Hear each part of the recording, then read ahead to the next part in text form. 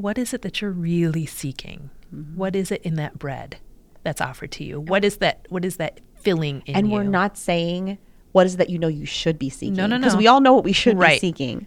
But what is it that you're really seeking? Yeah, and like, is it validation? Yes. And where is that half-truth? Like, how do we uncover that? And how do we reorder it? And that's Lent, right? Making straight our path. How do we reorder that? Yeah. To allow that to be led by God. Welcome to Beyond Sunday, a podcast for parents like us who are living our best Lent. Actually, no. We're just striving to weave that Sunday and Lenten experience into the everyday moments of our week. I'm your co-host, Nicole Joyce. And I'm Rocky McCormick, your other co-host. Pull up a chair, put your phone on silent, or hide in the bathroom if you must. But join us as we talk, laugh, and sometimes cry about our experiences raising Catholic families and discovering God within our everyday lives. So not your best Lent. No. Not my best Lent either. I mean, we've been living Lent for like 6 years, so like, what even is Lent? But a journey hurts. back to heaven. Anyway, and on that note, I think we've gotten a little slap happy this Lent, maybe A little bit. It's the darkness. It's February. It's so dark. All right, confession, or maybe a brag, since you're talking about our best Lent ever, and I feel very Matthew Kelly when we say that, so I'm not going to say that again. What? I have no problem with Matthew Kelly. I am not him. Matthew Kelly, if you're listening, we did not mean any offense. Oh, no, not at all. I'm just not going to steal his bit. What was your best Lenten sacrifice that you remember? Or, and here's the other question I have, are there any funny stories or things that you are not allowed to give up as a Lenten sacrifice?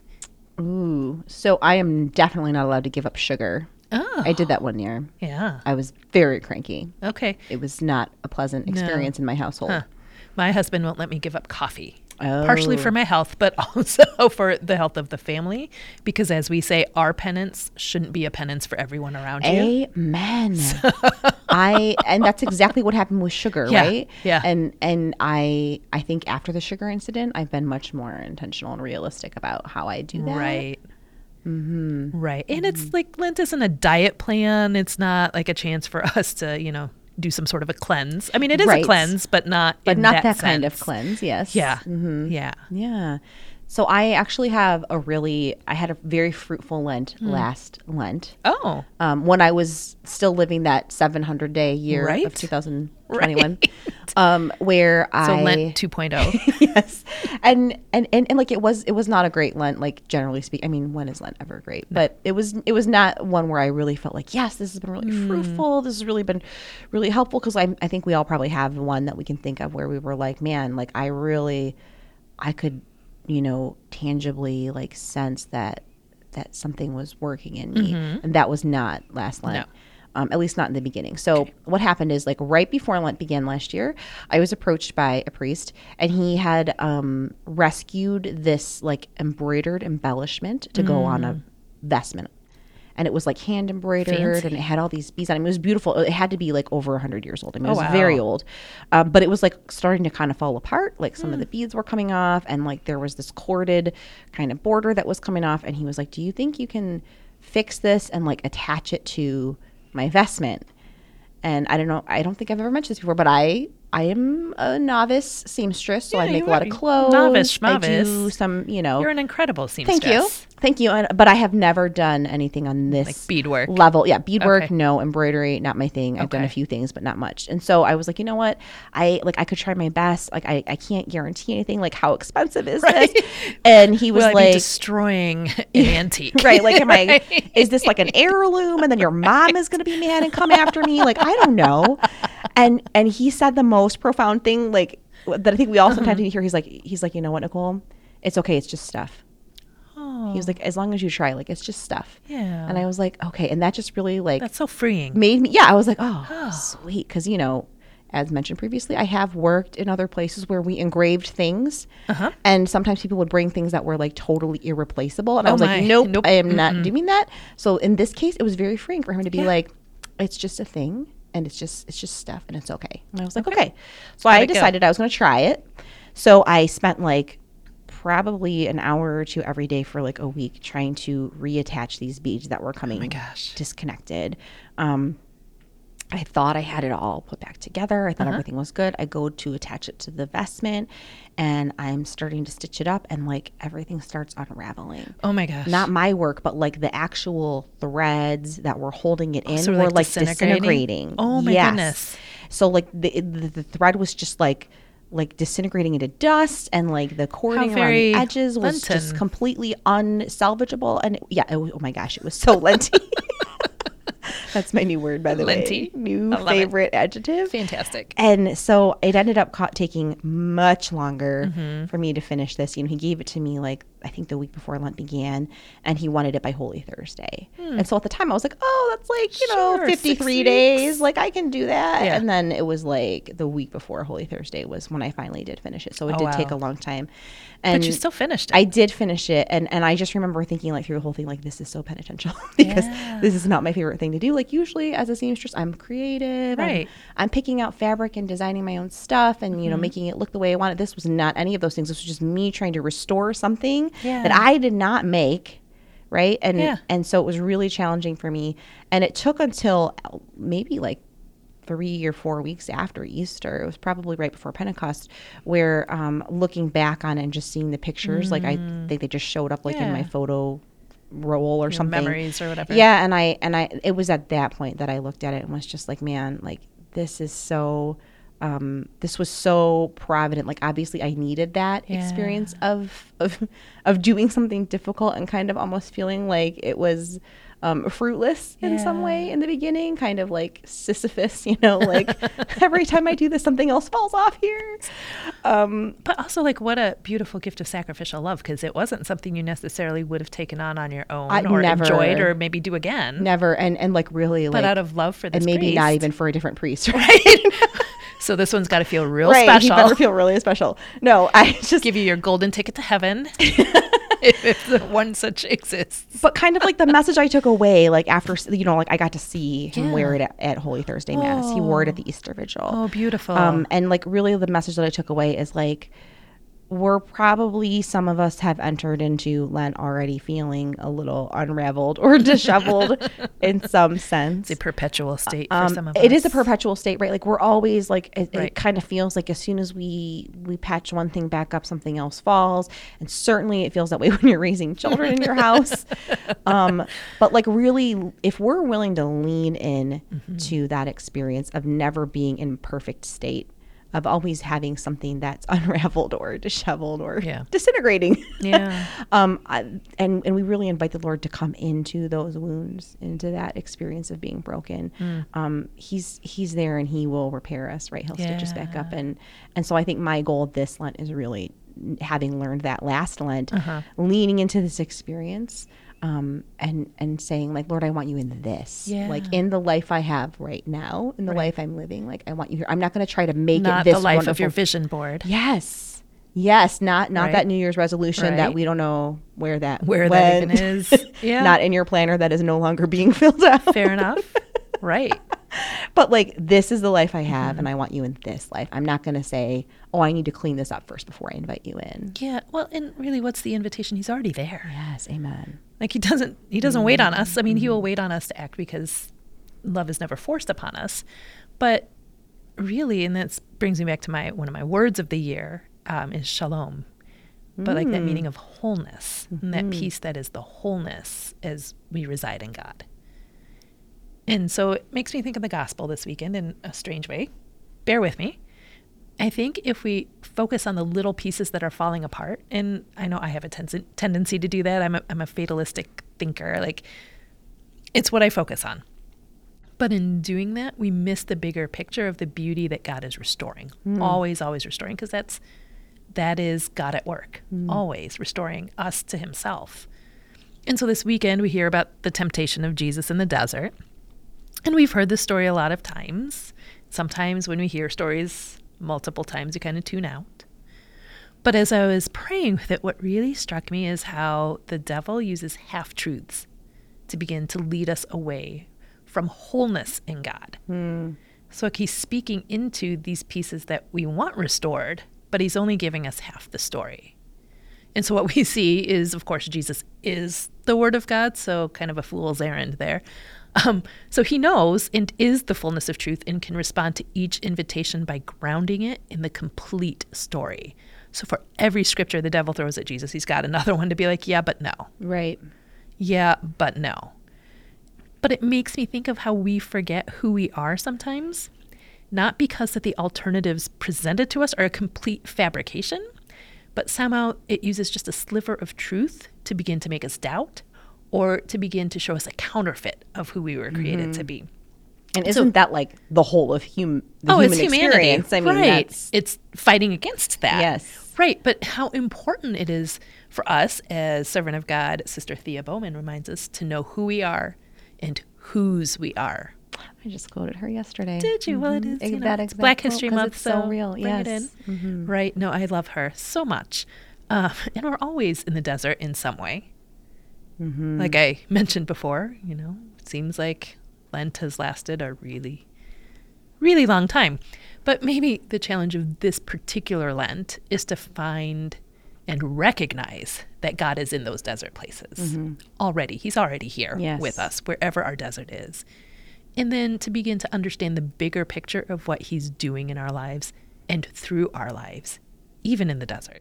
So I have two thoughts here. One is that I think it's really hard as adults, especially because we have so many old wounds and things and baggage that we bring into Lent. And so our natural instinct just as humans is to like want to be in defensive mode. And so yes, the Lord is here, but like how willing are we to share that with him, right? Like if we don't bring that to him and say like we want you in this, then we're kind of closing ourselves off to any type of transformation or healing that he has to offer. But then I think secondly, as parents, this is really important because our kids are growing up in this world filled with nothing but half truth and outright lies. Right. Like, sometimes lies they're presented disguised as truth. Yeah. They're disguised as half truths or as truth. But it's such a challenge to discern the fullness of truth in some of those situations for ourselves and for our children.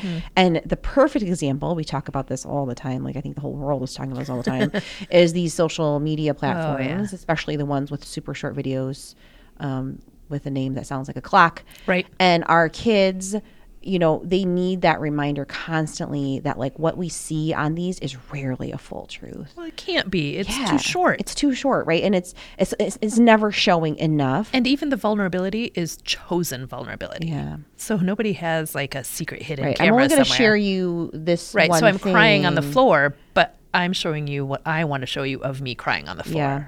Yeah. And so when we fill our whole lives with these half-truths, these unrealistic expectations even, it just leaves us in the desert so much more, and then we have this whole generation of young people who are just experiencing so much loneliness and despair. Right, because for being as connected as we are, we're also so isolated behind our screens. Yeah. And it messes with our understanding of who we are created to be and our expectation of how life is supposed to go. But it's so tempting. It is. I mean, it's cute. Right? Like, Jesus was hungry. Right. And he was like, hey, here's some why bread. don't you just do this thing and have this bread? And I mean, hey, people could come at me with bread and a little butter. right? Just saying. I like bread. Yes. Yeah. Temptation is so real. But, and this is something that I struggle with, and it's something that I talk to my children about too. Like the quick fix is rarely the long-term answer. That quick satisfaction or that immediate gratification doesn't actually help us. And I think we live in a culture that is so filled with immediate gratification. Yeah. Oh, for sure. Like that's the driving force behind. Well, that's not how the fruits of the Spirit work. And that's why these platforms have taken off so much, right? Because that's exactly what they're meant to do. What's it's that just give you dopamine that hit? one thing that you need, and it's super quick, and then you just keep coming back for more. Yeah. Man. But then that sets us up for such struggle in those desert places when life doesn't give us what we want immediately. Because Yeah, it doesn't. It's for a sure. long game. And just like every platform out there, like it probably started with a lot of young people, but now it is most definitely flooded with people of all ages. And so even as adults, as parents, we are seeing these images of these parents who are just portraying that everything in their house is wonderful Right. and everything is always clean, and like watch me reorganize my walk-in pantry. Right, which was not needing reorganization to begin with. Like, right. I mean, I always love that. Oh, my house is such a mess. And they have like 3 things out of place. I'm like, no. Yeah. No. Yeah. And so, like, I think as parents, Yeah. that's a perfect example of this half truth. And really, like, that where that stems, I think, another really great example is like pretty much any mom war Oh my you could gosh. ever think about. Yeah. Working, staying home, brick and mortar school, homeschool, public, Catholic, breastfeeding, bottle feeding, baby food, baby led weaning. Like, Oh my I could gosh. just keep going for Right. so long. For every age and every stage. Yes. And Every- the temptation is real. Like, oh, it is. well, if you're really a good mom, you'll do this one thing. Well, then I feel like there's the unique Catholic twist to that too. Oh, yes. Right? Like we add in, instead of separating, I think there's a temptation to add into that, to be like, oh, but to be a good Catholic mom, then you got to do X, Y, and Z as well. But it's all taking something that's good, because each of those things are good. There's nothing inherently wrong necessarily with any of those things, but it's twisting it into something that is not necessarily good for everyone, or it's making it, it's like giving it a place of primacy that isn't true. Yes. That half truth is so Right. tricky because it's so easy for us in our rush to experience Yeah. a sense of accomplishment to be like, okay, I can do that thing. Check. Yes, Done. And done. then, Well, it makes it a silver bullet. yeah. And there is no such thing. It's like it's making one experience the silver bullet we're all looking for to be certain that we and our kids are going to be okay. And it just doesn't exist. Yeah. It doesn't. There are no shortcuts to holiness. Yes. And again, it's part of that immediate gratification. Like if we just do these things and we stay on this script, then we're good. Yeah. But we know the story. We know God's promise is salvation. It doesn't matter how windy the road is that gets us there. We know the story ends well, so we have to stay rooted in that and remember that it's a long game. But we don't always feel confident in that, No. right? Like, especially during Lent when we're just like fighting this uphill battle already, and it's like rainy and it's cold, and It's February in yeah, Michigan. it's just not a pleasant time to No. be in Michigan No. in general. And I think, like, as parents, we always hope that we have the silver bullet. And what's really a wake up call for us, and kind of that moment of like coming to the full truth, is realizing and being willing to change course. You know, we talked Right. about this before. Like, sometimes we're committed to like one side or the other of being a parent in this one way, and then realizing that that's not really what's going to work, or what works for us is actually this combination of things, even if they're not ideal. That's just what's working for like the life we're living right now, the Right. moment we're in right now. Right. So I guess what I'm saying is that we're all in this desert, and we're all hearing some combination of half truths most of the time, but All of the willingness time. to lean into that and realize like here I am in the desert. Yeah. Well, and also I think leaning into the half truth to what is it I'm really seeking? Why is this attractive to me? But isn't that scary for someone? so much. For someone to like. I mean, I'm just thinking to myself even, No, me but like, too. if someone comes up to you and asks you like, "What do you really want?" I don't Isn't know. that such a scary question? Like, because I'm kind of afraid that if I answer that honestly, I'm not Yeah. going to like what comes out. Oh, I know. Yeah. I know. But those are the conversations that we need to have. Yes. What is it that you're really seeking? What is it in that bread that's offered to you? What is that filling in And you? we're not saying what is it that you know you should be seeking. No, no, Because no. we all know what we should be Right. seeking. But Right. what is it that you're really seeking? Yeah, And like, is it validation? yes. And where is that half truth? Like, Is how it do we love? uncover Right. that? And how do we reorder it? And that's Lent, right? Making straight our path. Yes. How do we reorder that Yeah.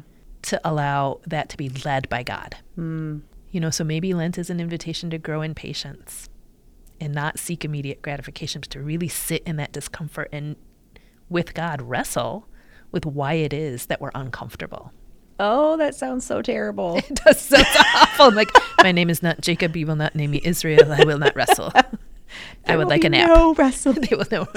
Get off each other. I mean, how often But does I that mean, happen yes, in our that home, right? sounds Yeah, so but terrible. yeah, but you know, the invitation is to repent and to believe, to rethink, to reorder our lives. And God loves us, and so the desires of our hearts are His desire. But how do we go after that? How do we seek to fill that for us and for our children in a way that is not leading us further away from God or isn't cutting God out of the equation? Because I'm a control freak. I'm not going to lie. Yeah.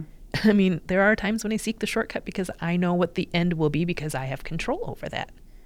Oh, you said the C word. Control. Yeah. We want that so much. desperately. So desperately. Life is such a mess. Like, I want control over these things. But we try to disguise it as this is a good thing. Like you and said, it is, though. These are good things. They're not good so things. So we try to say, like, well, I just want what's good. And it's like, but if we I want what I say is good. Yes. If we really look closely, is that really what you're seeking? Is the good thing or is it the control? Mm-hmm. Yes. Yeah. Ooh. And that's really hard when it comes to our children. Because try as I might, I don't get to control them at all. And so walking in that desert space of, okay, Lord, where are we going with this? Yeah. And inviting our children into that too, to know what is the desire? Why this behavior? What was it that you were seeking? And how might we do that in a way that is more life-giving for everyone involved? Well, that's rough when they're coming to that age where they want to kind of separate themselves from you. And I know some of you are thinking that I'm talking about teenagers, but really I'm talking about 3-year-olds. Where like everything they say is no. No. They always like warn you about the 2-year-olds. It's not the 2-year-olds. It's the 3-year-olds who have the ability of the 2-year-olds with the knowledge, with the understanding of this is how I use that. Yes. So my second born is 13 now, but we always talk about what his favorite word when he was 3 and 4 was no-K. No-K.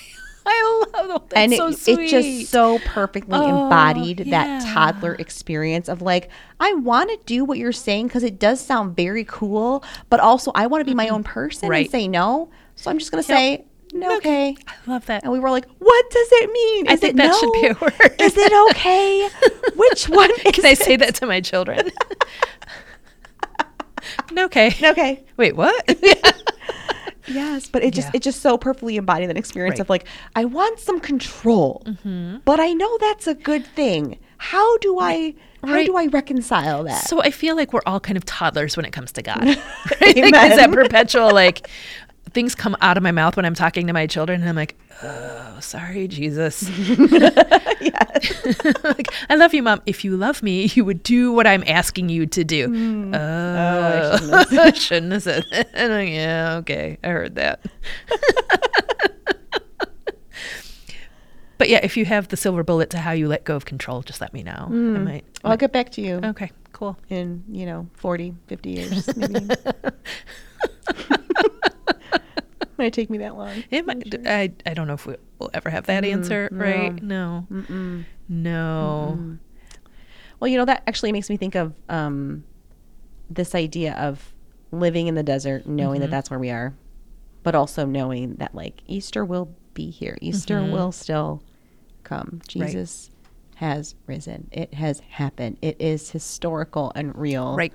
And I think remembering that we should always be keeping our eyes on that, even in those really difficult moments. Sure. Even when your toddler is screaming no K in the middle of Mass, laying on the floor. Jesus said, let the little children come to me. He didn't say they weren't supposed to be rowdy.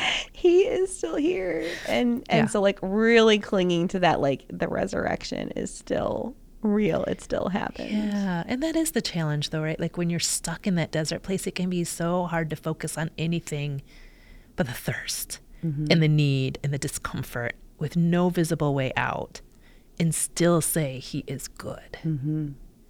Parents grieve their children. It's unimaginable loss, losing our livelihoods, losing our homes, children going astray. They're intense desert spaces.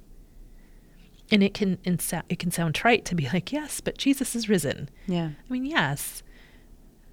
But I just think of Mother Teresa, used to say something like, never let yourself be so filled with sorrow that you forget the joy of Christ risen. She wasn't saying don't feel sorrow. Yeah. But never be so filled with that you forget the joy of Christ risen.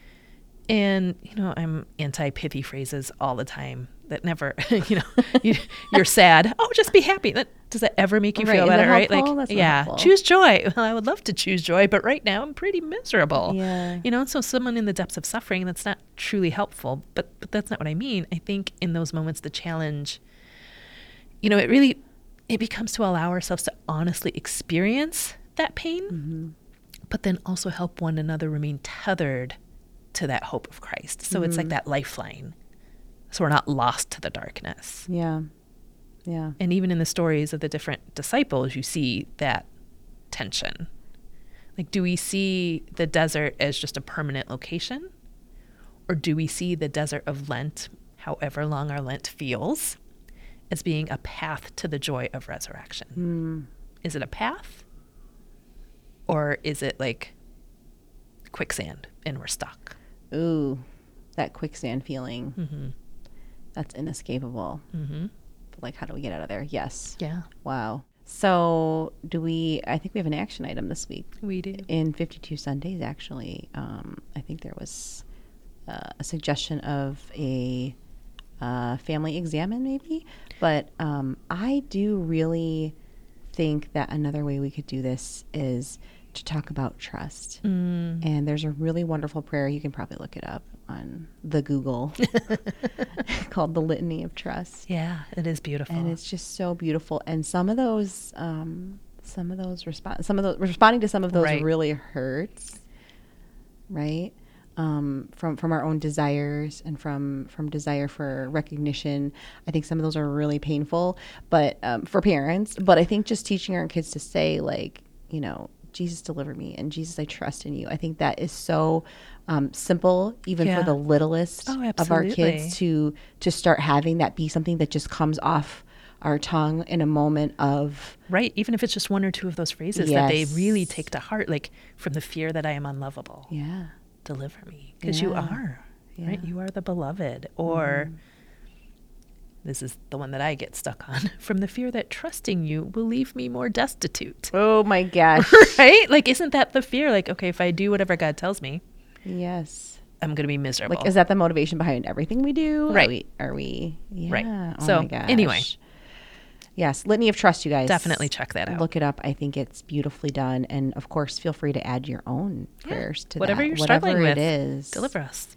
Yes, and for our little people too. I think it's just it's such a beautiful thing to see those little people. I think it would be a beautiful thing to invite them to create their own. What are you struggling with? Yeah. Let's pray. Oh, that's adorable. Makes me wish my kids were still tiny, just a little bit. Just a little. But maybe not 3. No. All right. Well, thank you for listening to Beyond Sunday, a podcast about leaning in, surrender, and finding God in the messy, everyday moments of family life. Find more episodes at 52sundays.com/podcast or subscribe on Spotify, Apple Podcasts, or wherever you get your podcasts.